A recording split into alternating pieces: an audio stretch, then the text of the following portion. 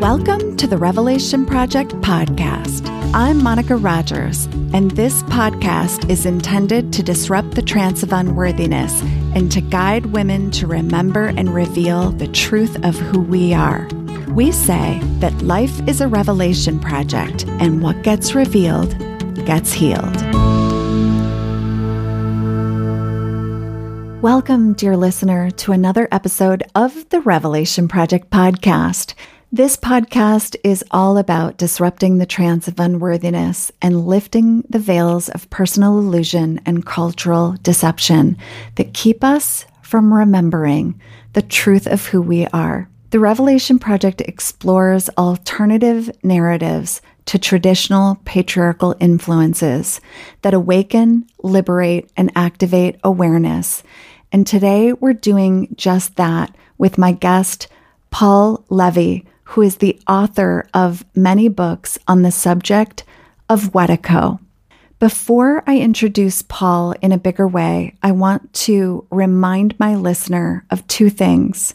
One is, if you haven't yet joined the list for the monthly giveaway, please do so by going to jointherevelation.com and get yourself on the list to win amazing gifts and books from artists and authors who have donated to be part of this incredible opportunity for our listener to receive for doing absolutely nothing but being exactly who you are. It is just my deep gratitude and honor to be able to offer my listeners an opportunity to win a package of amazing booty. I'm just going to call it the booty because it really is. It's just such a high for me to be able to bring you so many incredible things and to be able to send them off to you. And then you do whatever you wish with the booty. You can share it with others. You can keep it for yourself. You can give it as gifts, but definitely get yourself on the list because there's some great gifts. I mean, there's books, there's coaching packages, there's digital products, there's all kinds of things, and you're missing out if you are not already on the list. The second thing I want to mention is that the Libby Bunton and I are going to be offering another round of the Unbecoming Sisterhood Circle starting this January 2024. So if you are a woman who has been listening to the podcast, and even if you're a woman who is hearing it for the first time, then I invite you to learn more by going to jointherevelation.com/unbecoming. The Unbecoming Sisterhood Circle is all about becoming connected in community with other women, daring to be more visible and alive and inspired by your own life. If you're someone who is longing to deepen your spirituality or you're longing to be part of something meaningful, you want to discover your own unique talents and gifts and experience more pleasure and learn how to create more space in your life to do the things that you want to do, then you want to come and be part of this next Sisterhood Circle. And I want to make sure that I mention that there is limited availability for this round because we're doing something different. So we're only going to be offering it to 14 to 16 women. So please, if you are interested, don't delay. Please apply to join us. And in applying, you are basically applying to hop on a call with Libby and I so that we can make sure that you're a good fit for the program and that we're a good fit for you.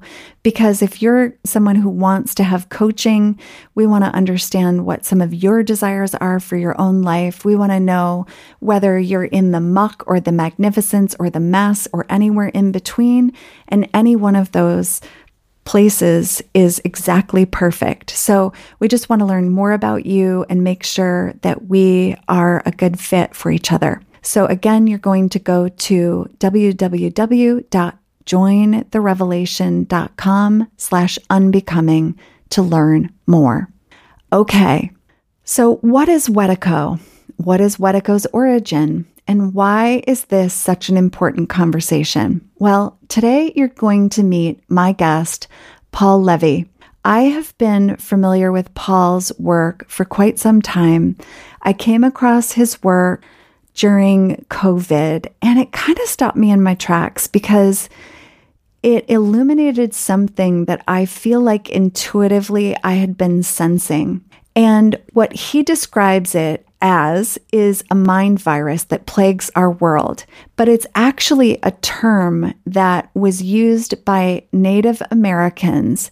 They called Wetiko an unconscious blind spot in the human psyche that rendered the colonizers and others oblivious to their own madness, and it compelled them to act out against their own best interests and to dehumanize basically and others in order to obtain more. So it's this voracious appetite for conquering, for more. It's what you could consider a sickness of the spirit. And it actually is a dis-ease that covertly influences our perceptions. And Paul says we all have this. And part of having it is thinking that you don't, interestingly enough. So it actually bewitches our consciousness so that we become blind to the underlying and assumed viewpoint through which we perceive, conjure up, and give meaning to our experience of both the world and ourselves. He says that this psychic virus can be thought of as the bug in the system that informs and animates the madness that is playing out in our lives, both individually and collectively on the world stage. And before we're able to treat this sickness that has infected us all, we have to snap out of our denial, see the disease for what it is, acknowledge it, name it, and try to understand how it operates so that we can actually deal with it. And this is what this episode is all about. So I'm going to just read a little bit of bio on Paul. Paul Levy is a pioneer in the field of spiritual emergence. He's a wounded healer in private practice, assisting others who are also awakening to what he calls the dreamlike nature of our reality. He's authored 3 books on the Wetiko mind virus, and the most recent is the one that we're going to be talking about today, called Undreaming Wetiko: Breaking the Spell of the Nightmare Mind Virus. He's the founder of Awaken in the Dream, a community in Portland, Oregon. He's an artist deeply steeped in the work of C.G. Jung and has been a Tibetan Buddhist practitioner for almost 40 years. You can learn more about him at awakeninginthedream.com. And of course, we will include his links in the show notes. So I love this part, breaking the spell of the nightmare mind virus. Sounds so much to me like breaking the spell of the trance of unworthiness. And actually, I have found so many parallels between what he speaks of and what I recognize. And I think it shows up differently is one of the things I'm discerning, maybe for women than it does for men. And so I said what I said, and let that be, let me just rest that there in the space as we head into this interview with my incredible guest, Paul. Please join me in welcoming him. Hi, Paul. Hey, hi. I'm so glad to be here with you. Thank you so much for the invite. Oh my goodness. I mean, I know that you just heard me telling about this experience, but I would say that it really became clear to me during the whole COVID experience. Right. What I would have called this, it felt like a mass psychosis that we were in. And I also, Paul, have to tell you that the more I read in your book, the more I saw similarities and parallels to what I call the trance of unworthiness. And so we might thread that through a little bit today, but I would love to just start by asking where Wetiko met you in your own awareness. Sure. And how you became so passionate about this subject. Yeah, no, totally. I appreciate the question. And I had a personal encounter with Wetiko is how I pronounce it, but there's no right way to pronounce it. And, in my family and through the person of my father, really, and the story isn't important, like so many parents, he just didn't deal with his own stuff and just projected out his stuff and acted out his abuse. And being the only child who was also really sensitive, like all kids are, I was the recipient of his of him acting out his unconscious, unhealed abuse to the point where, I went from being a happy, healthy kid to, particularly when I was in college and I was individuating and separating and more connecting with who I was instead of the version my father wanted me to be, that catalyzed him, just acting out this incredible abuse onto me, emotional abuse that changed my life. I went from a very happy, healthy, accomplished young person to not being able to live my life. And so we're talking, I was, 22 when really the full effect hit me. And, one other way of describing it was I was in overwhelming trauma at, encountering this incredible violent energy that came through my father. And he was just the instrument. And so I actually dealt with it by going deep inwards and, just assuming the position of the witness, really just meditating for hours a day with a teacher, just doing Vipassana, insight meditation. And then after almost a couple of years, I had a life transforming spiritual awakening. I got hit by a bolt of lightning in meditation, just in my brain, and went into an extreme altered state in which I was beginning to realize, oh my God, we're having a collective dream. This is, we're all each other's dream characters. It was like I was snapping out of the spell of the separate self. And I was so excited. At that point, I was 24. From people who knew me, it was like I had had a radical personality change overnight because I was just so enthusiastic of what I was realizing that within the day I got thrown in a mental hospital and pathologized and told, oh, you have this mental illness, manic depression, you'll have it for the rest of your life. And, they had no clue that I was actually having, a deeper spiritual awakening. But then for the next couple of years, I was interfacing with psychiatry because my awakening kept on expanding, but I was a free agent. I wasn't in an ashram or a monastery. So I had this incredible propensity to get myself hospitalized and diagnosed, and it's sometimes even medicated. And I began to realize that the same sort of evil energy that was coming through the person of my father was now coming through the system of psychiatry. In other words, it was non-local. I began to have the first intimations. Oh my God, there's something that pervades the field of consciousness, on all scales, that seems to be, the way it appears, is this malevolent energy that seemingly is stopping us from evolving. But what I began to realize, it's actually helping us to evolve. It's catalyzing our evolution if we have the eyes to see. And then finally, I began to realize that same deeper, darker energy that was coming through my father, coming through the system of psychiatry, was informing and giving shape to the body politic of our world, and was like actually at the bottom of the collective madness, because Wetiko is a collective psychosis. And that's when I began to realize, like iterations of a fractal, oh my God, there's something, this seeming malevolent energy, which is to be found inside the human psyche, which is the source and the solution of all of the myriad crises that we're facing. And that's exactly what Forbes was writing that book about, Columbus and Other Cannibals. And that's the classic book, which when I read that book, my head exploded, because I realized, oh my God, what he is pointing at and what the indigenous people have been pointing at for centuries, this is what I had fallen into. And it destroyed my entire family. I mean, it was like having a pathogen enter the petri dish of my family, and it consumed my entire family. I was the one in the role of pointing out the evil that was playing out. Mm-hmm. And the more I did that, I was seen as the one who was evil, and I was seen as the problem. The problem was, if only I would just shut up, then everything would be solved. And of course, that was part of the revelation, because what I'm pointing at is that Wetiko, it's a revelation, even though it's the source of the greatest darkness.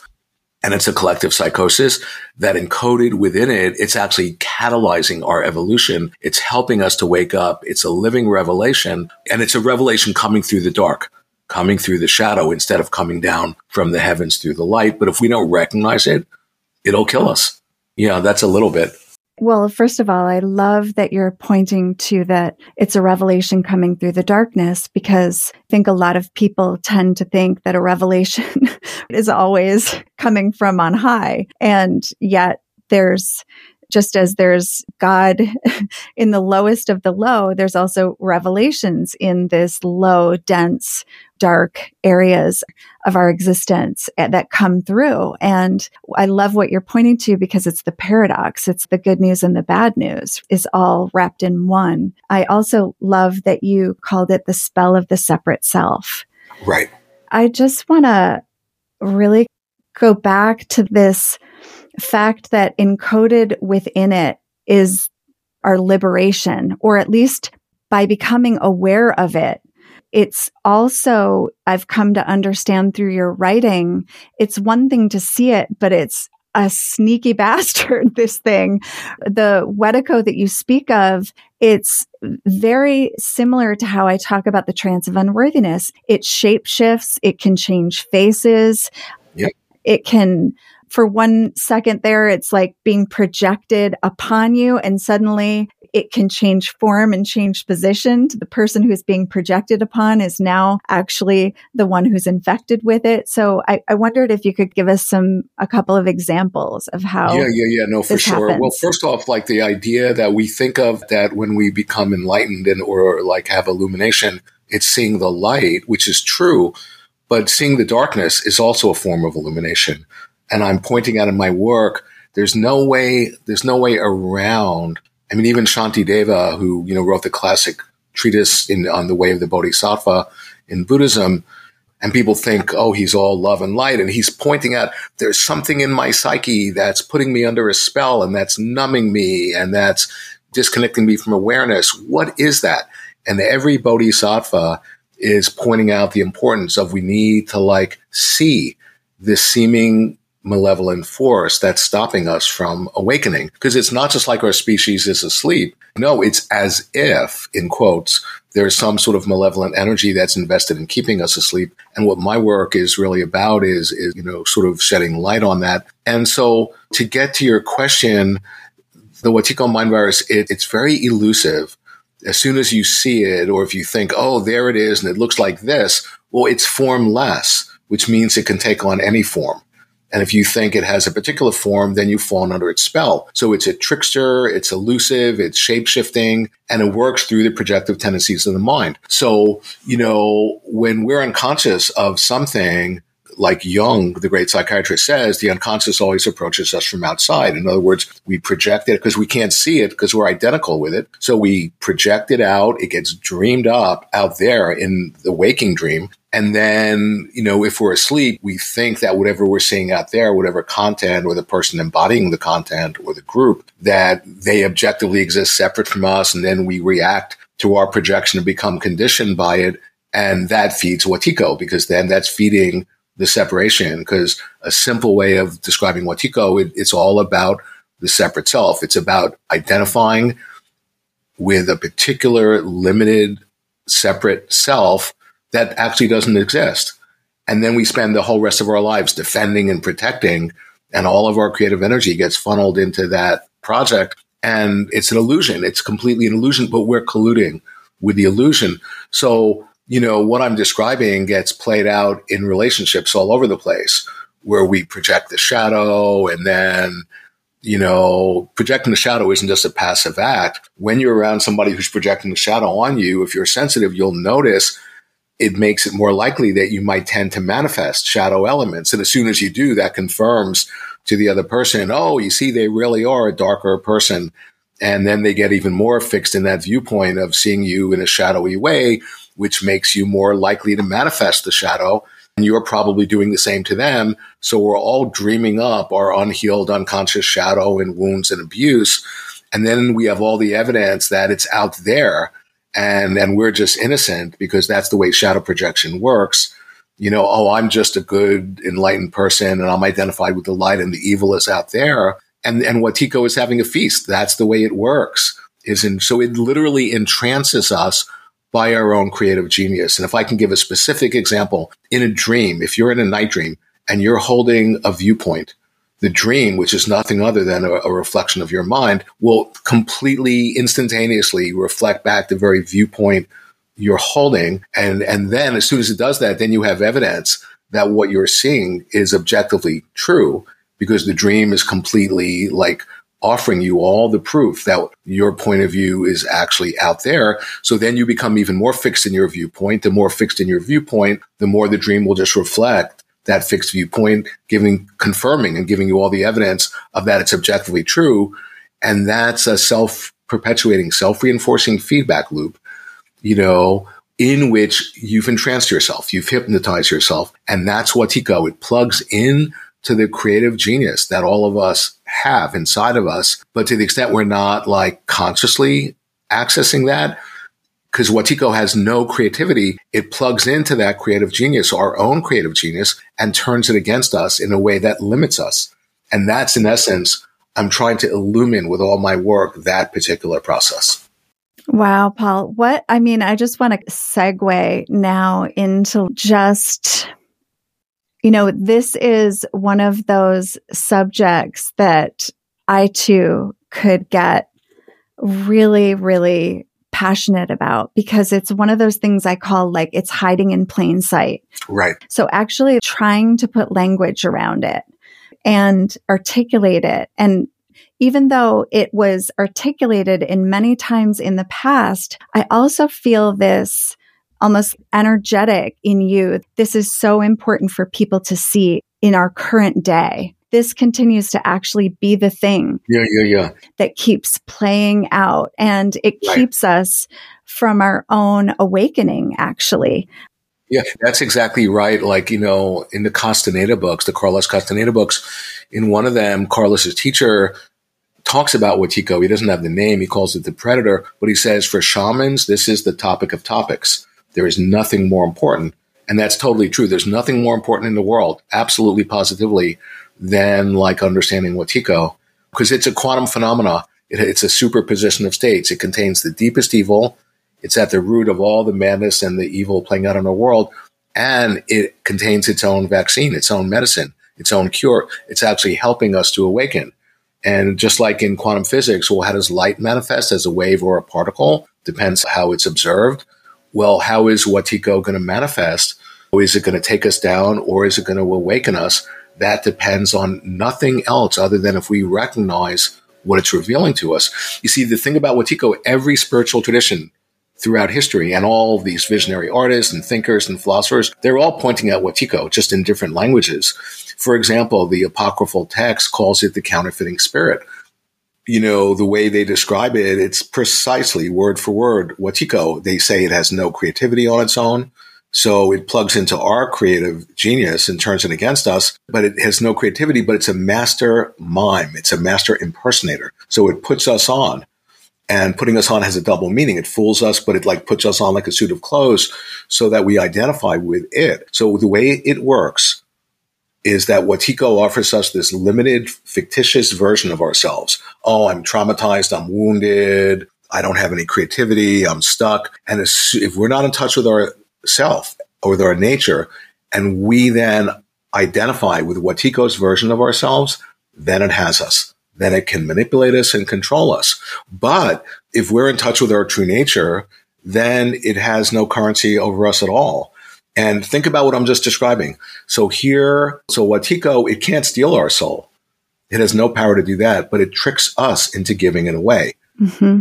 So that's a major piece, that we're colluding with our own victimization. Then what Wetiko does, we identify with who we're not, with the false version, with Wetiko's version of ourselves. Then we forget who we actually are. Then we disassociate from our creative agency. That's a recipe for madness. And that's how Wetiko works. And in an individual, but then when that gets played out writ large on the world stage, then you have a collective psychosis in which we're destroying ourselves. Right. And that's exactly what's happening. And I'm just pointing out, the origin of people think a mind virus is such a woo-woo, new agey, out there term. All that it means, in essence, is that the origin and the solution of the collective madness that our species is playing out, current moment in time, is to be found within the psyche. And that's a no-brainer. Where else can it be found? So, Paul, let me see if I've got this right.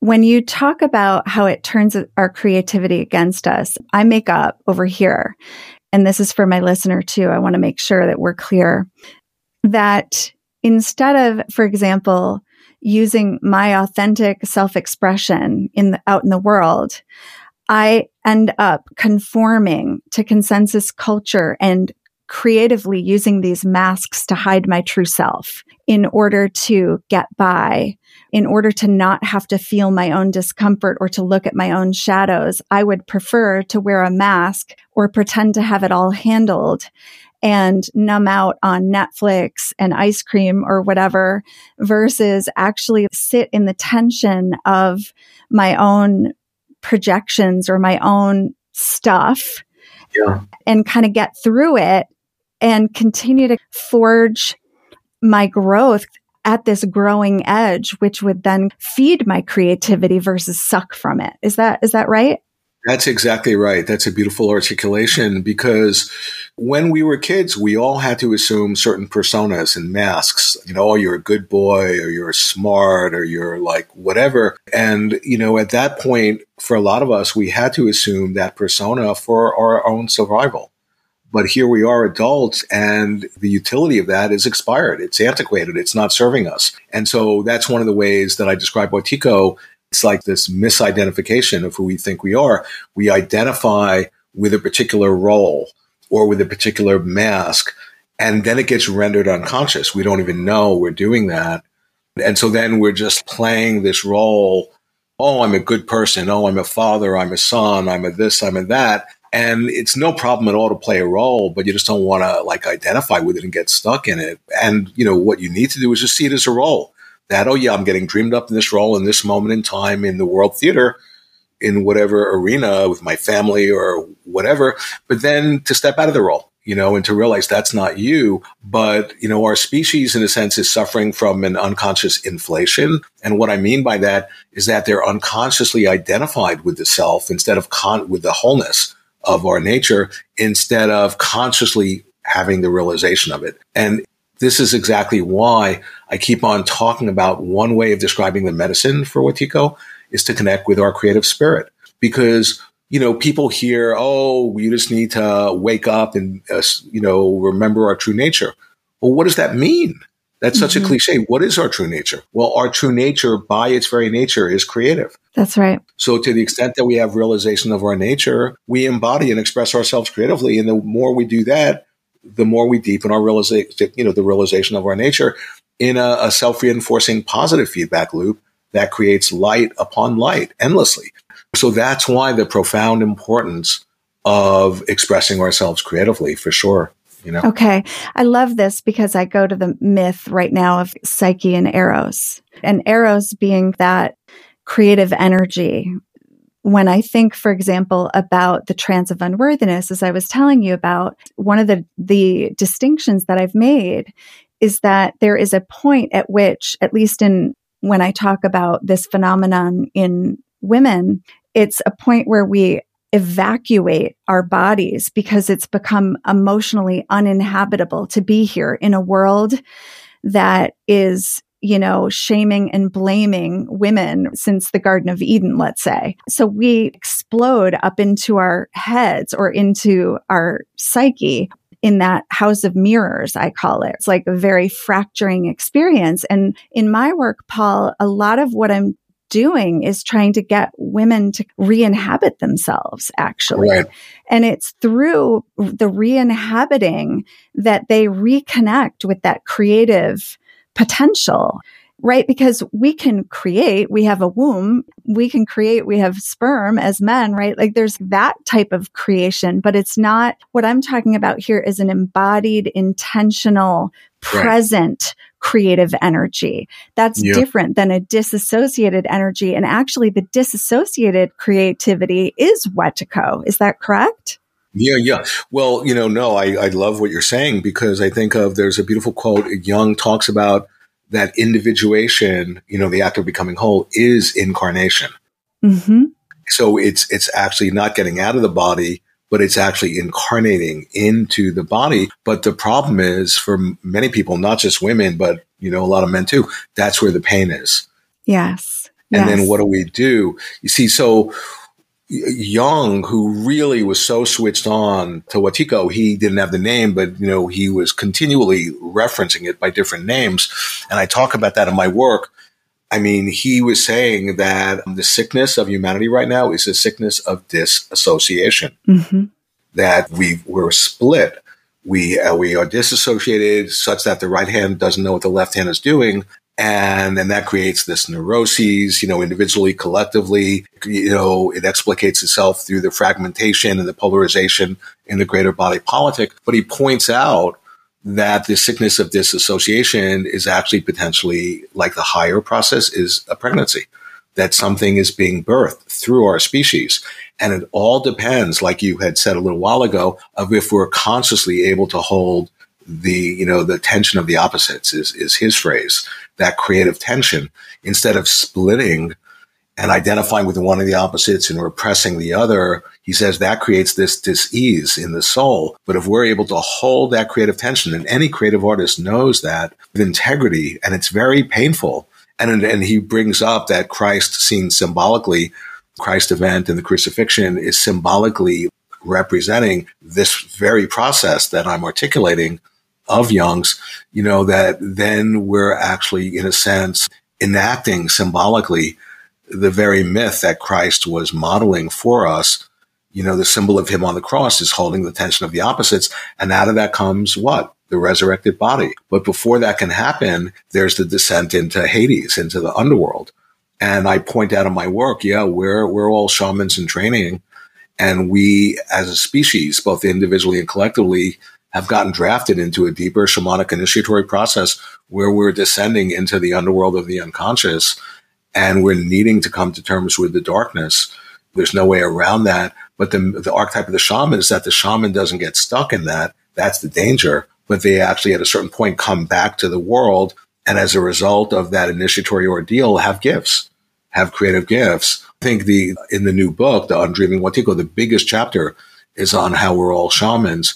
Because, there are two dangers to the shamanic archetype, because that's the major archetype that's activated in the psyche right now. The two dangers is one person could have like a little bit of an experience of being some sort of healer or shaman, and the shaman is the wounded healer. I can talk more about that too. But if they all of a sudden have a little experience and they put up a shingle going, oh, I'm a shaman and I could help you. And they can create enormous destruction for other people and hurt and harm other people. That's one danger. The other great danger of the whole shamanic archetype is for people who are keeping their shamanic gifts unconscious. That creates poison. Because just remember, the shaman is the creative artist, and the greatest poison in the human psyche is repressed and unexpressed creativity. Yes, I loved that you made that parallel as well with Jesus as a shaman. Yeah. As an artist. Yes, very much so. Oh, totally.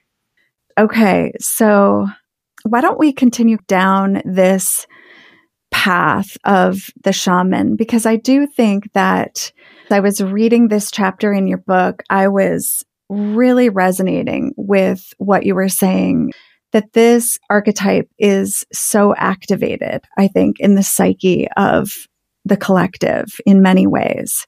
And I just wanted to at least go over some of those core principles. Yeah. And keep in mind, I tell people right out, I'm no shaman, only in my wildest dreams am I a shaman type of thing, But when I had my awakening 40 years ago, unbeknownst to me, the shamanic archetype got super activated in me, and I found myself enacting this deeper archetypal patterning that shamans go through. And so the first thing, what initiates the shamanic archetype is some sort of trauma or wounding. Trauma is an overwhelming experience, so we split, we dissociate. And, and that's potentially problematic if we stay in that disassociated state. But the idea is, from the shamanic point of view, the disassociation constellates another part of us to go in search of our soul that's got lost. When we're in trauma, that part of our soul gets frozen back in the amber of time. And then another part of us just, naturally progresses and evolves. But then there's this part that's imprisoned back in time. So the shamanic journey is really going back and connecting with that part, finding it's like to remember. Members are like parts of our body. We're like remembering. We're putting ourselves like Humpty Dumpty back together again as we actually find these split off parts of ourself and retrieve them back into the wholeness of our psyche. But here's another thing about the shamanic trip that's so interesting. The shaman, they're, completely empathic. So say if they're working with a client or with a community, they will take on, quote unquote, take on the illness of the person they're working with, and taking on as a double meaning. In other words, they take it on, they have it out with, they wrestle with it, but taking it on means they take it within themselves. Mm-hmm. So the shaman falls ill. They take on the illness and they fall ill, but then they experience the illness that the client is suffering from inside themselves. And because the shaman, then what they do, they take that occasion of falling ill as a way to deepen their realization and reconnect with their wholeness even deeper. By doing that, they're like slowly metabolizing the illness that they've taken on, such that they, at a certain point, they even become more in touch with their wholeness. And that that dynamic, energetically, non-locally gets transmitted to the client and makes it more likely, now that the shaman has modeled that, has imprinted in the quantum field that potentiality, then all of a sudden that's more available for the client or for the community. So what I'm pointing out is that each one of us are getting enlisted and drafted into this deeper shamanic archetype, which is the major archetype, activated in the collective psyche, to the extent we're able to connect with our creative voice, because the shaman is the creative artist and the shaman is the wounded healer, instead of, let me just go around my wound or like avoid it or compartmentalize it. No, the idea of the wounded healer is somebody who has an incurable wound. But instead of seeing that as problematic, they're able to see that wound as a portal, as a doorway. They're able to carry that wound as the doorway to their creative gifts. And that's what, even in the resurrected body of Christ, all the paintings are showing him in his body of glory, and he has the wounds right there. The wounds haven't gone away, but instead of them obscuring his deeper gifts, no, they're like actually, like I'm saying, the doorway into them. So beautifully articulated, Paul. I just thank you so much.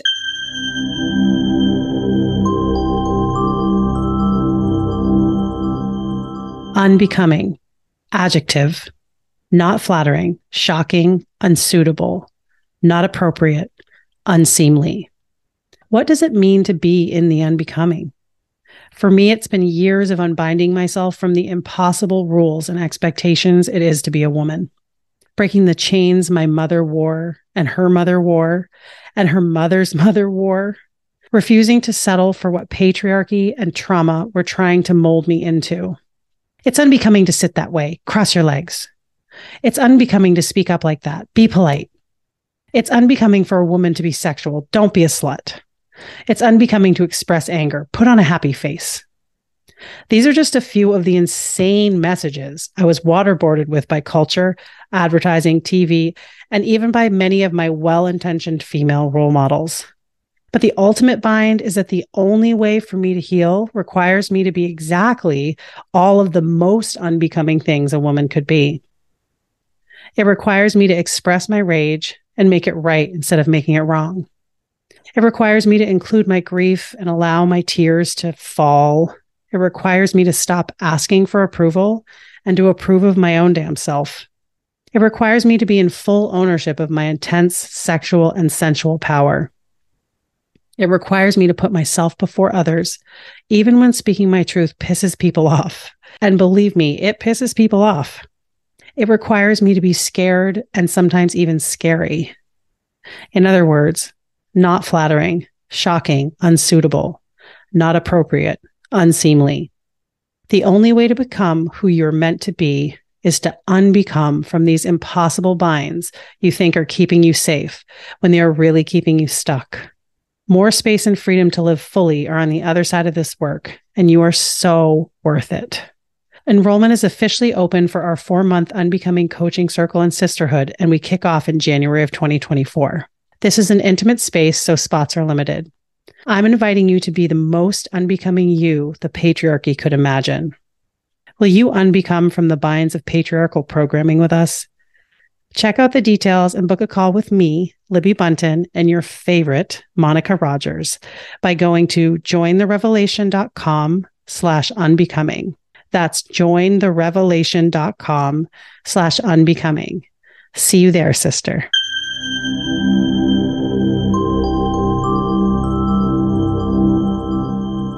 I want to now go back to kind of what you're pointing to with the collective and this being a real invitation for this shamanic archetype to really reveal itself in all of our lives right now. Because what I'm hearing you say is that all of us are experiencing this collective descent, that there's actually an invitation at this time to go right into the wound as the place or the portal to remembering.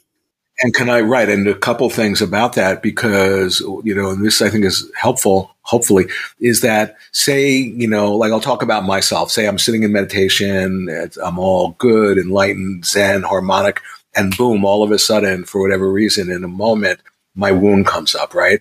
And now, Paul, that could look like irritation. That could look like... Yeah. Or like a negative emotion or trauma or a memory of abuse, or I feel it in my body, or I feel obscured or stuck, or anything other than just being fully open and in my nature. So it has infinite forms. But say my wound comes up, that's not problematic at all. That's not Wetiko. But then where Wetiko can potentially come in is the next moment. How do we hold that wound? For example, if we think, oh, well, the fact that my wound is coming up is evidence that I'm a wounded person. So then we're identifying with being a wounded person.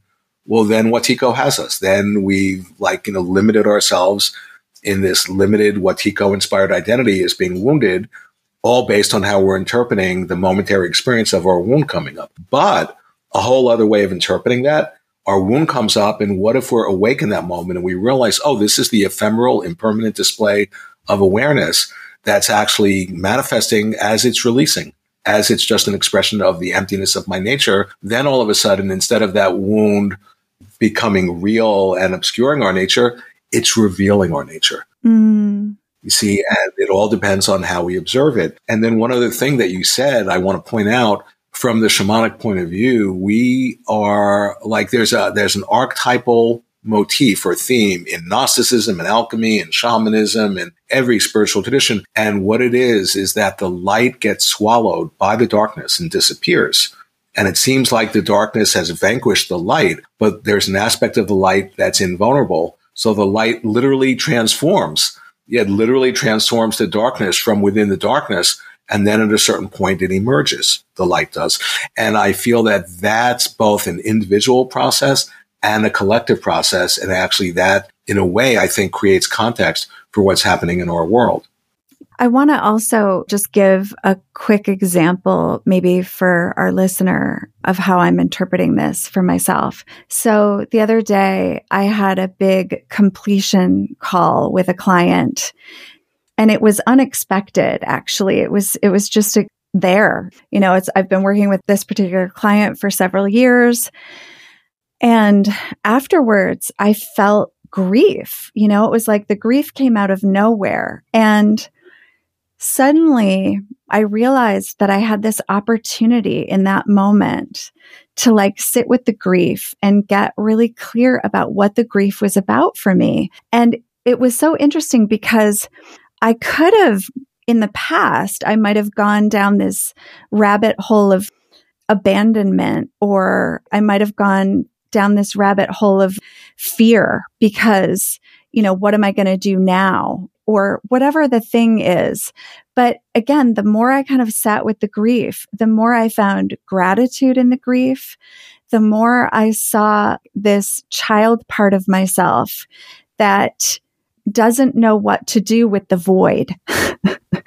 That actually, when there's a big change, a big shift that I wasn't expecting, I can get kind of that inner child activated that was in an alcoholic home growing up. And if there was a big change, it suddenly spelled abandonment or some kind of future problem for me. And so I began to identify with big changes in that way. Is that an example? Yeah. Well, no, that's great because, I have a friend who he teaches, or his whole thing is helping people through grieving. And he's convinced that the source of Wetiko is unassimilated, unexpressed grief. Mm. And I point out in my new book, I think the first chapter is because I've been thinking for years, what is the origin of Wetiko? And there's all these theories about, was it like negative ETs or a collective trauma or who knows? But one of the things I point out is that it actually regenerates itself over the generations in the present moment. It's a present moment energy or phenomena that literally gets dreamed up in each and every moment. And what that means is that, I think about in the work of Jung, he talks about that evil regenerates itself over the generations. And the same thing with our wounds and our abuse, like coming from an alcoholic family, and then you conflate things in a way that might not be serving you. And point out in my new book, I'm convinced the origin of Wetiko is unhealed multi-generational ancestral trauma, that to the extent that one generation doesn't integrate it, then they are compelled to just act it out onto the next of kin, who then get the transmission and they then play it out with their kids until somebody, and I would point out us, are then in the role of breaking that chain and doing our own inner work and assimilating that unhealed trauma that's both ours personally and our ancestors, because we are a part of a family tree. We don't exist separate. We've all inherited, like we've inherited our physical DNA. This is our psychic DNA. And to the extent we're just not doing our work, and in Jung's words, staying artificially unconscious, then we're offering ourselves to be a minion for Wetiko to play itself out, with the close people in our lives. But like I'm presenting, that if any of us do our inner work and really integrate and assimilate and metabolize that unhealed ancestral trauma, I don't understand this, but I intuitively feel the truth of it, that it extends both backwards in time and forwards in time and heals the generations in both directions, as well as ourselves. And instead of feeling like, how unfair that I'm in the role of needing to metabolize my ancestral trauma, no, I would say the point of view that's really serving is to take it as an honor, that what a gift that you're in that role.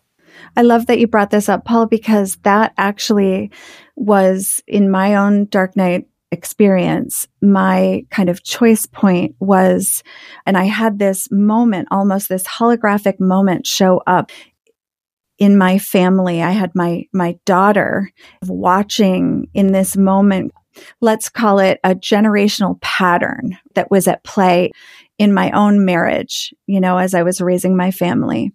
And I realized that in this particular moment, that if I didn't break the chain, that I would continue to tolerate what was happening in order to stay the way that my culture taught me, like no divorce. I was raised in a Catholic home.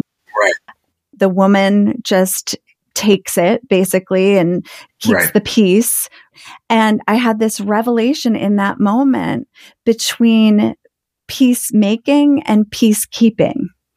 What the revelation was that peacemakers sometimes have to make noise. They have to do something different than the way it's ever been done before. And peacekeepers keep the status quo in place. So it's kind of like a misnomer.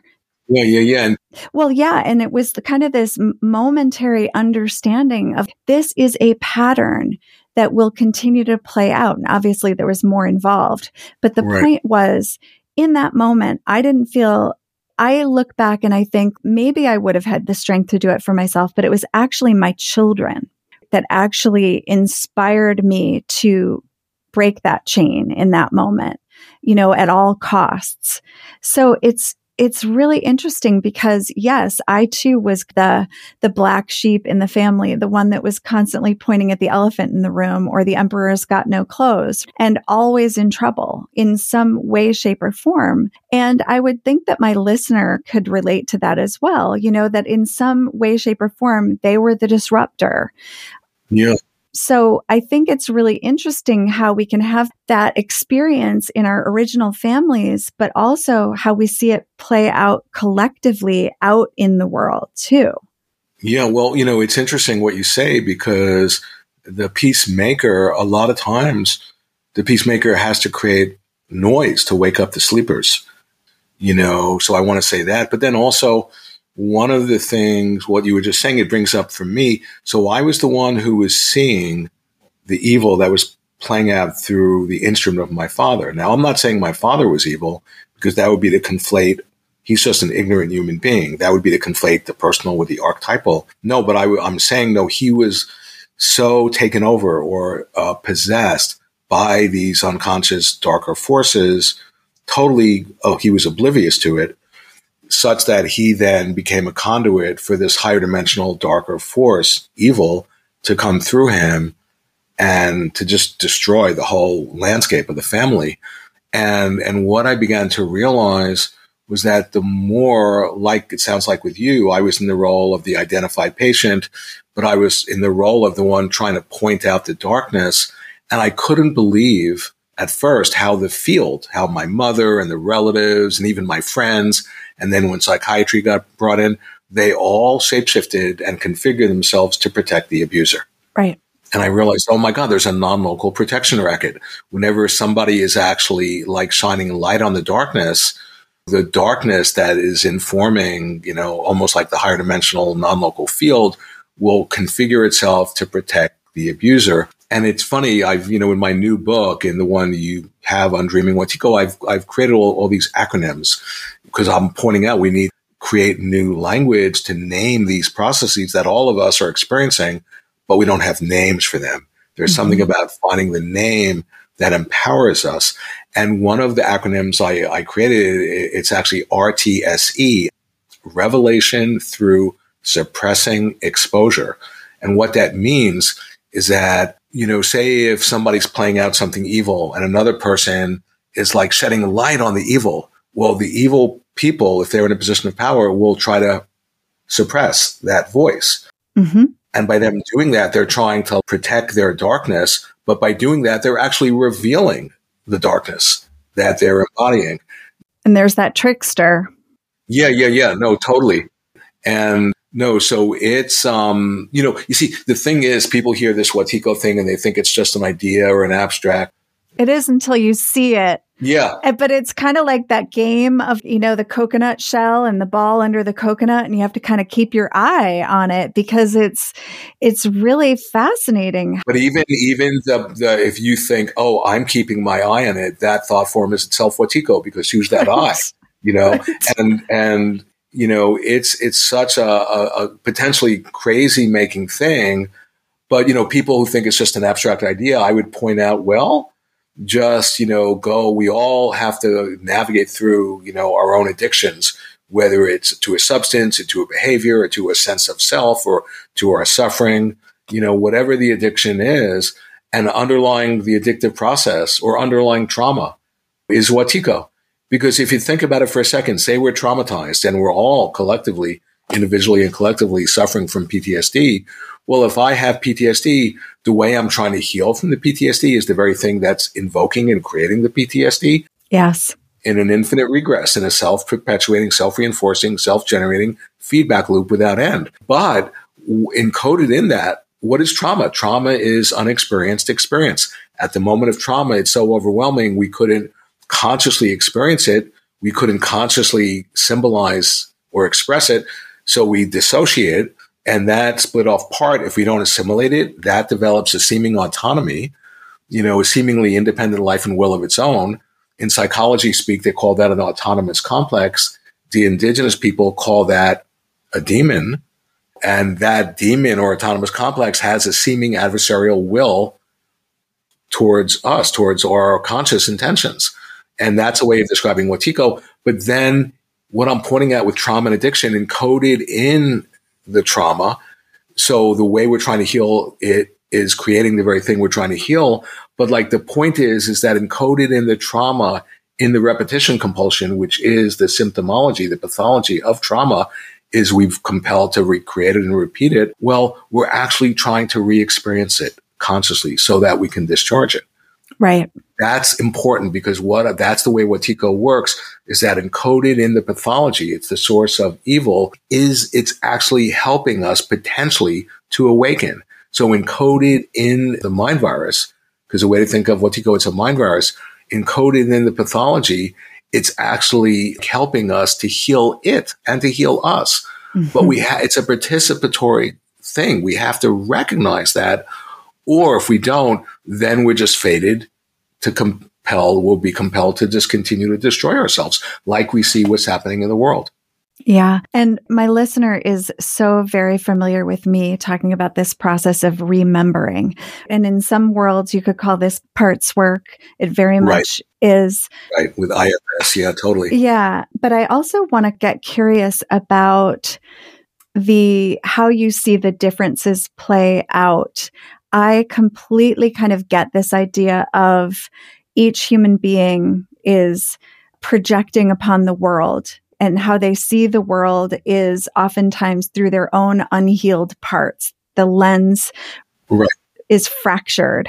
And so how I see and experience the world is oftentimes, if not always, a projection of what's going on with me here. Yeah. Right. And there's this outside world experience that we're all witnessing play out.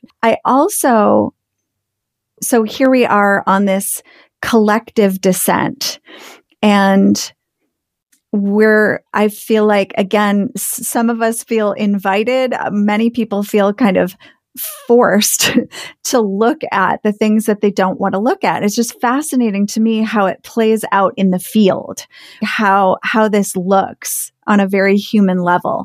Yeah. Well, what you're saying is so right on, because you see, Wetiko, it's an inner disease of the soul that has a magical ability to extend itself out in the world and synchronistically configure events in our world so as to reflect and reveal and express what's happening in the state of the psyche of somebody under its thrall. Now, just think about what I just said. That's amazing. That's an expression of a dream where our inner process actually is getting expressed via the medium of the outside world. You see, that's one of the ways of seeing Wetiko, because Wetiko will do everything in its power to stop us from seeing it. Because Wetiko, it's a form of blindness. You know, it works through the projective tendencies of the mind, so we entrance ourselves. But it's a peculiar form of blindness that actually believes it's sighted. And not only that, it believes it's more sighted than people who actually see. And so, we are projecting onto the inkblot of our world. And then if we don't recognize that what we're doing, we become entranced and conditioned by our projections. And that's a way of describing Wetiko. But when you recognize that the outer world, how it synchronistically expressing what's going on inside of us, that's to begin to see the dreamlike nature.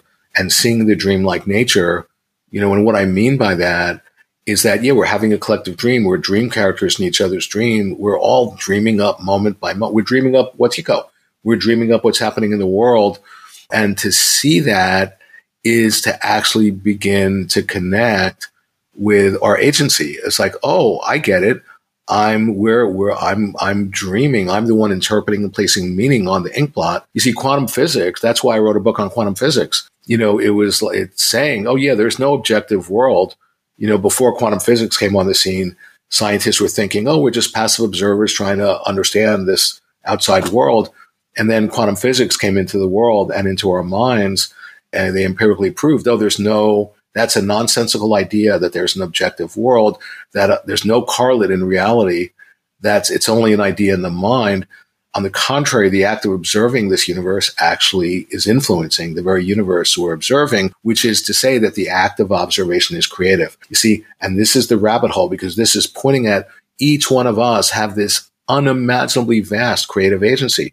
You see, we've all, to the extent we've fallen under the spell, and it's like we're in a fairy tale, and our species has fallen under the spell. And I'm one of my roles, to the extent that I've awakened to whatever degree I have, is trying to help. I'm always trying to figure out, how do I help break the spell for other people? Because part of the spell is that, I'm helpless, and there's 8 billion of us, and I have no power with what's happening in the world. Well, that's on one superficial level, that might be true, but on a deeper level, that's a complete lie.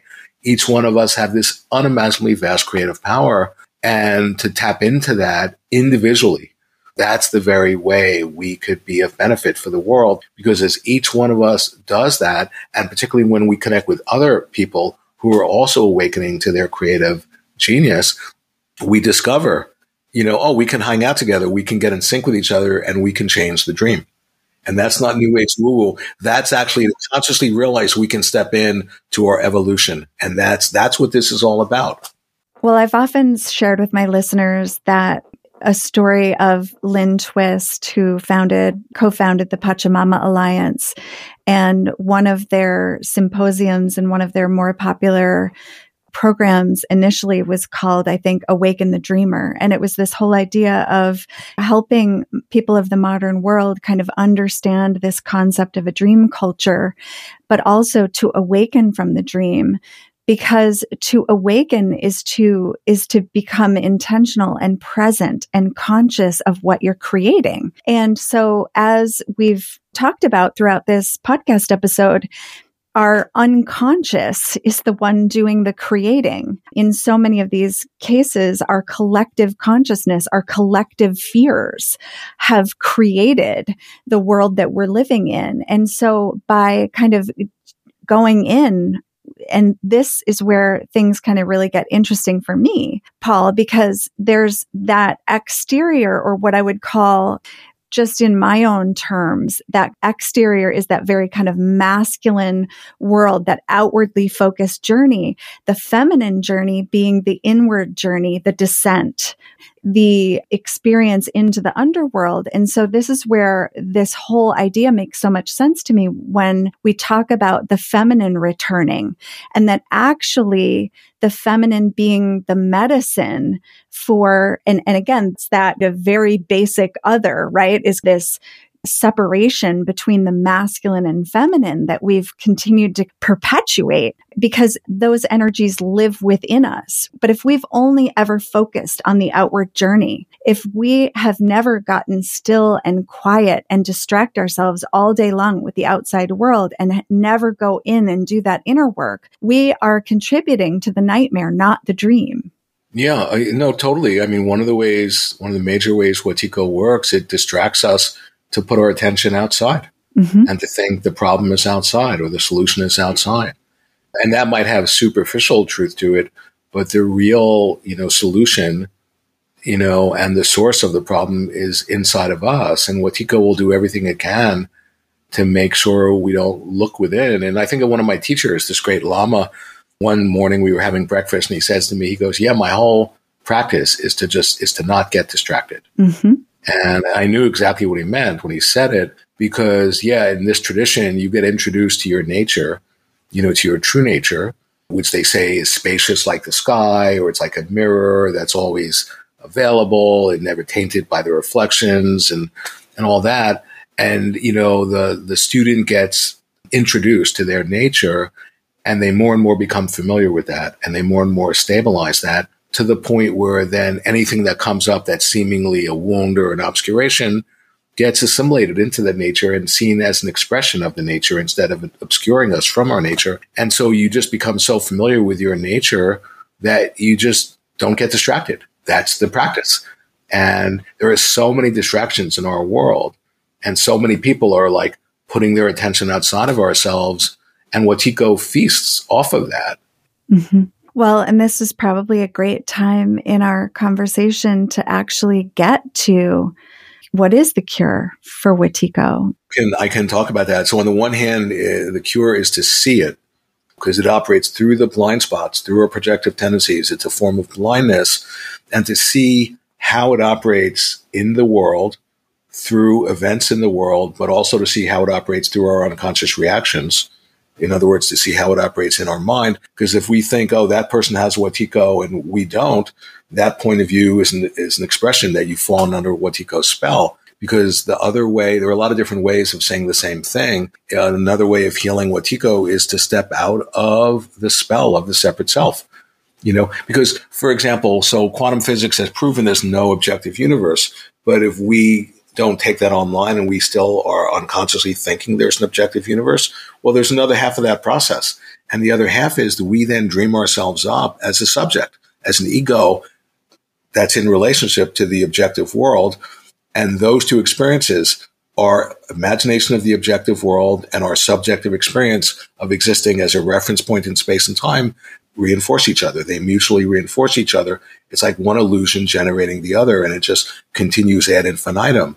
But when you recognize what quantum physics is offering us, that, oh, there's no objective universe, and you really take that in, you realize, well, wait a second, what happened to the subject that I'm imagining I am? I, as a subject, need an object to be in relationship to in order to be a subject. If there's no object, who am I? So quantum physics has promoted itself to be a spiritual path. But the point is, it's like actually bringing into real question the nature of who are we. The point is, one of the ways of healing Wetiko is to see through the illusion of the separate self and realize we're all interconnected. We're all like cells in a greater organism. We're interdependent. So that's another way of describing the solution. A third way is to say, oh, to the extent we're cultivating compassion, real compassion, which comes out of the realization that we're not separate. The energetic expression of that is compassion. So seeing the dreamlike nature, seeing through the separate self, connecting with great compassion. And the fourth one is being creative, because creativity is our nature. Like I point out, I think in the new book that you have, there's this great Russian philosopher, Berdiev, who actually points out he's very into the second coming of Christ. But he says, if we're just passively waiting for the second coming and we're not in touch with our creative nature, we're only going to be seeing the crucified, tortured face of Christ. But if we actually connect with our creative nature, then us doing that, we become the instruments through which the second coming incarnates through us expressing ourselves creatively. Beautiful. Just so beautiful. Well, for my listener, I just also want to highly recommend that you grab a copy of Undreaming Wetiko, Breaking the Spell of the Nightmare Mind Virus. And just to give you just a brief overview, the part one of it, or in the preface, Paul talks about kind of what is it to unmask ourselves, okay? And then he kind of draws like a thumbnail sketch of Wetiko, what it is. And then he starts going into what he calls spells, curses, and shamans. And the reason I love this so much, Paul, is because I talk about the patriarchal trance of unworthiness. And I get really curious about the parallels and the differences between how this occurs for men and how this occurs for women. Because I do think there's some subtle differences just based on the dominator culture model and how that has played out over time. So anyway, then he goes into angels, demons, and rebirth. And I loved this whole idea of reconnecting with our better angel or our angel, like the guiding angel, or what some might call the higher sage voice of wisdom within each of us, that only really showed up in my life when I started to get quiet. When I started to actually cry out, actually through suffering, the voice started to finally answering me like, finally, I thought you'd never ask. That was my experience, which I can now have humor about. I absolutely did not have humor at the time. So, you really do such a great job, I think, of really talking about what it is to reconnect with ourselves in this way and to create a pathway back through a spiritual invitation without it being woo-woo or religious or any of that. So it's very kind of what I really appreciated about your writing was it was just so straightforward and you give great examples. And then he goes into the quantum parts of this, which I find fascinating. And then my favorite part is toward the end, Paul, you start talking about the self as revelation. And I love that expression, like what gets revealed gets healed. And another expression that I use a lot is let your whole life be a revelation. It's this idea of it's actually the art of seeing begins to really play out in what I call doing your own revelation project, where we actually, if there's nobody out there, okay, if we're just playing that game, there's nobody out there, then all day long, I'm asking myself, what is wanting to be revealed right now? What is wanting to be revealed within me right now? Right. Totally. Yeah. Well, what you're saying, I appreciate because In my work, I point out there's a figure, Jung calls it the daimon, which is the inner voice, the guiding spirit. And, the way to think of it is like it's sort of, it can be potentially this inner angel or muse or genius, or, it helps us find our voice, our calling, our vocation, and all of that. And the whole point of the therapy that Jung was developing was connecting people, getting them into intimate relationship with this inner wisdom figure that is seemingly autonomous. It's both us and it's beyond us. It knows stuff that we don't know. It has wisdom. It's awake. It can guide us. It's in touch with our wholeness. But he points out that if we don't consciously connect with our daimon, and he calls it the ego self-axis, where the ego develops a relationship with the self, and it's reciprocal and goes back and forth like any intimate, relationship, really. But if we don't consciously connect with our daimon, that daimon constellates negatively and becomes a demon, Mm-hmm. So that's really interesting. It's like encoded in the potential energy that can save us and help us. If we don't relate to it properly, it becomes like against us. And Jung actually points out that encoded in that daimon, hidden and encoded within it, is the creative spirit. Right there is like showing us, if we don't connect consciously with our creative part, then that repressed creative energy gets constellated in a way that's against us, it'll seem like a demon, mm-hmm. And that's why, once again, the profound importance of expressing ourselves creatively. Yeah, well, I love that, because what comes up for me is also the quote, was it the Gospel of Thomas, who said, what you don't bring forth in you, I forget what the quote was. Yeah, if you bring forth what's within you, it'll save you. If you don't bring forth what's within you, it'll kill you. Yeah. Exactly. Yeah. So it's like, that's what he was pointing to. Yeah. Exactly. And that's a great responsibility that we all have. It's a radical responsibility. There's no one out. You can't outsource the blame. And, the idea is that we're the dreamer of our dream. And we're having a collective dream too. And what I'm trying to point out is when a sufficient number of people, like the 100th monkey phenomena, or in the Bible, they talk about the symbolic number 144,000. But the idea is that when a sufficient, like when you bake bread, if there's enough yeast in the dough, the bread will rise. Mm-hmm. And the same thing, if there's enough of us individually who are like connecting with our nature and who are these little jewels of light, and we actually connect with each other, that can actually change the whole collective unconscious, the whole dream, and can change the trajectory of the self-destructive, genocidal, suicidal trajectory of our species. Yeah. Wow. Well, that feels like a really hopeful note to end on, Paul. And I just want to thank you. I mean, I got to tell you, I can see how challenging it is.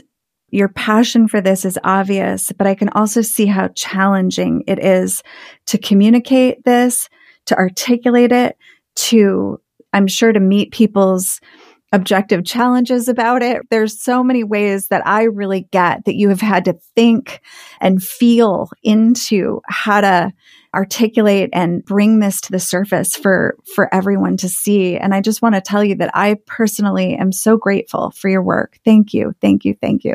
No, I really appreciate it. And there's one thought that brings up. So I have a friend, he was the one who did the Audible, who read the book, because it's just not my thing. And he's a minister, right? And he was telling me, oh my God, Paul, when I was reading your work, I was completely attacked by demons. I couldn't believe it. Mm-hmm. And I just began laughing. I go, well, imagine what it was like to write the book. Yes. Because I every day felt these incredible demonic forces that were doing everything they could to stop me from writing the book. But I was fortunate enough to realize, I can interpret this like this is an expression that I'm on the right path. Great. This is the best news I've heard all day, instead of interpreting it like in a negative way and then going belly up and stopping the writing. Yeah. But I really appreciate it. Yeah. And what I hear you saying, again, just to demystify this for our listeners, right? Like, I read the shaman's prayer before you and I started. Right. And I do that to set a container so that the trance of unworthiness doesn't, for example, my perfectionist part will always try to, run the show, literally run the podcast show, because I want to do it right and I want to do a good job. So again, if the perfectionist is running the show, the other parts of me are not present and can't listen with my whole self, my whole present self. So I just want to demystify that for my listener, because as you're talking about being attacked, I think sometimes we think that that's coming from the outside. And so there's both and can be true in these cases, but usually it's a part of us that has hijacked the rest of us. Yeah, but that's exactly the description of Wetiko. It colonizes the psyche. It hijacks the executive function. Totally. I mean, I could write a book exactly about that. I already did. Yeah. Yes. Totally. Brilliant. Thank you. And for my listener, I'll be sure to put Paul's links in the show notes, and I'll also add some other articles and some other places that Paul has expanded on this with a couple of other interviews that I heard that I really, really loved. So until next time, more to be revealed. And thank you again, Paul, just for your incredible work in the world. And I just honor it so much. Appreciate it. No, thank you so much. I just so appreciate that. Really, thank you. We hope you enjoyed this episode. For more information, please visit us at jointherevelation.com and be sure to download our free gift, subscribe to our mailing list, or leave us a review on iTunes. We thank you for your generous listening. And as always, more to be revealed.